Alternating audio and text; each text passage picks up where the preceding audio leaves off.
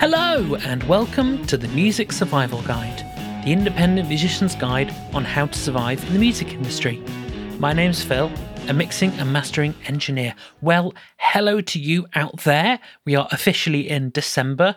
Hip hip hooray. I don't know why I said that. But anyway, the end of the year is coming, and for a lot of people, a lot of time off is coming, which is great. It's a great time to stop and evaluate and think and work out what you want to do and what you want to achieve in 2022. Now, you may notice that I've broken my mold where I do mini episode interview. That's basically because I didn't have an interview ready in time, and that's just the way it goes sometimes. The next interview will be in January, and I want to have plenty of time so that I can just get ahead of the treadmill of these episodes and just make sure that I'm not putting out content that's not ready, basically, because it wouldn't have been ready in time. Anyway, this week I wanted to talk about musical success. It's something I've talked about on my Instagram a bit lately, actually, and it's a funny thing, is musical success. I think when anyone is in a band or when anyone starts a band, they have a clear idea in their head what they want that band to go, what they want that band to do, and where they want that band to just go in its musical career. So for some, you're just happy being in a local band, enjoying what you're doing, taking each day as it comes, having fun, and that's great. I'm not here to tell you your goal is wrong. I am totally not here to say that. Carry on, enjoy it. Don't let me stop you enjoying it. For others, they want to see their music available for people to listen to on Spotify or even CDs and things like that. And again, that is a great, laudable goal. I'm not here to tell you that's a bad idea. Totally not. If that is your idea of musical success and that's going to make you happy, that is great. Others, maybe they want to make their band break even. I've actually done a podcast about that very recently, and you can have a look back there in the archive. I think it's a couple of episodes previously, just about the idea of where you can get potential income from in order to achieve that kind of thing, where you're not putting in your own money into making the band work. And others, you aim for a true professional career. You want this to be your job. Basically, you want to be in the touring band, releasing an album a year or whatever it is, and that's where you think you'll be happy. That is great, don't get me wrong, but you need to make sure the goals that you have are achievable. Now, don't get me wrong, it's fair enough to say that ultimately I want to be a professional musician, that kind of thing. But your goals have to be achievable. You have to make sure that there are goals that you can achieve maybe once or twice a year, big goals, whatever they are, that will help you feel successful. The idea of fulfilling goals that you have as a band will help you feel like you're making progress. If your goal, your one and only goal, is we're going to be a professional touring band and we're going to play stadiums, it's going to take you years and years and years to even potentially get to that point. And if you don't, it will feel psychologically, internally, like a waste of time, like you've wasted your time, you've not been productive, and it's not gone how you hoped. But if you have small goals that you can build on, then it's going to help you feel much, much, much better about where you're at as a band. So, for example, have you considered if you're just starting out as a band, maybe consider having a 20-minute set, right, either written or covers, have that as your first goal. Then you can quickly advance to the idea of doing a gig. It can be the smallest support gig, whatever it is.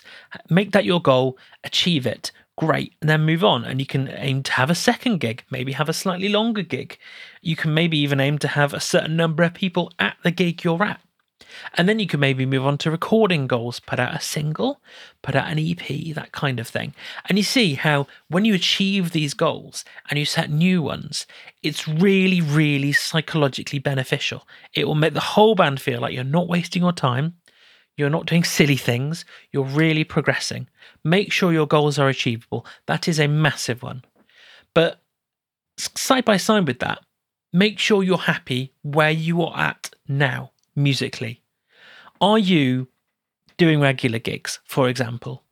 Is that making you happy? If that is great. Now, obviously, you want to have a goal to aim for, something to work towards, and that is also great, but you also want to make sure you're happy where you're at now. So if for whatever reason that goal can't be met, you're not going to be utterly crushed and feel like you've wasted your time.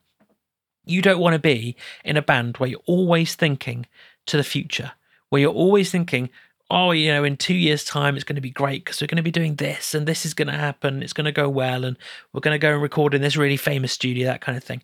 Don't live for the future. Live for the present. Make sure you're enjoying what you're doing now as a band.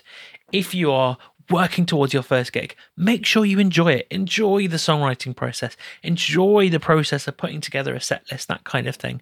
Don't pine for these things. Don't pine for what you haven't got yet. Enjoy where you're at. Look for the goal you need to do next and work towards it. And that's really, really, really important for your mental health, if nothing else.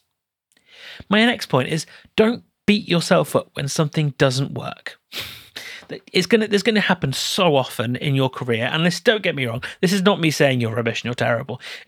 It's me saying there's things that are just going to happen that aren't going to go as you hoped. So, for example, if you've got a gig planned and there's just not as many people there as you hoped.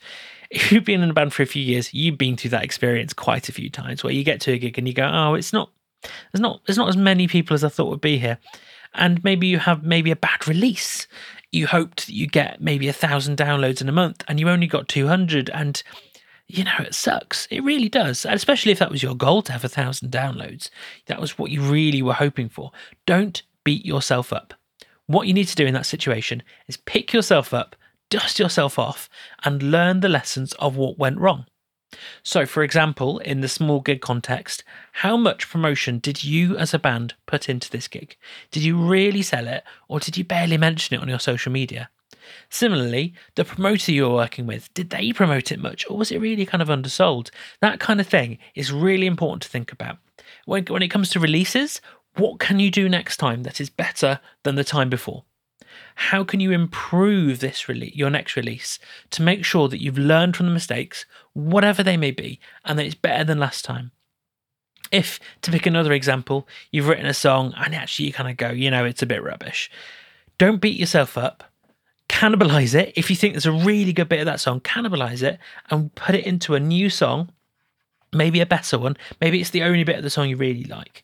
And you just got to use those bits to make a better bit of music. And make sure just the next song, whatever it is, whether it's completely original, whether it's cannibalizing bits of an older song, make sure it's better than the one before. It's as simple as that. You just need to dust yourself off, carry on, learn the lessons, and move to the next thing, whatever that may be. And my final point is, once you've achieved that thing, whatever it may be, the goal, the gig that you want to do, your first gig, your next gig, your release, you've written an album's worth of songs, that kind of thing, then create the next goal or the next set of goals, whatever that may be. I can't tell you what that should be. You need to look at where you've come as a band, where you hope to be, say, in a couple of years' time, and what is the next goal? What is the next step in that process? Make sure it is something, as I say, that is achievable. It's not pie in the sky. It's not, I'm going to go from playing a 20-seater pub to an arena, that kind of thing. Make sure it's achievable and work out what you need to do to get to that point. Don't beat yourself up. Make some goals that are going to work. And that is the path to musical success. Success is a very strange term. I don't know if I like it, but achievement might be a better word. Do you feel like you've musically achieved stuff? That kind of thing. Anyway, I'm not going to go on about this, I think, longer than it needs to. I think that was a really, hopefully, helpful set of thoughts around musical success, and that's given you some food for thought. That is it for another episode of the Music Survival Guide. If you enjoyed it, then please leave a review wherever you listen to the podcast. I really appreciate every single one of those. It helps people to discover what's going on here and how they can develop themselves. Please also share it with any friends and bandmates if you thought it was useful. If there's helpful content in here, you've maybe got a discussion around what are your goals as a band, are you musically getting the right success that you want to, that kind of thing. Finally, I really appreciate all of you. So if you're interested, there is a community on Facebook called the Music Survival Guide Community. Hop over there for chats about music and band life with other musicians and industry people and such like. And I will see you next time.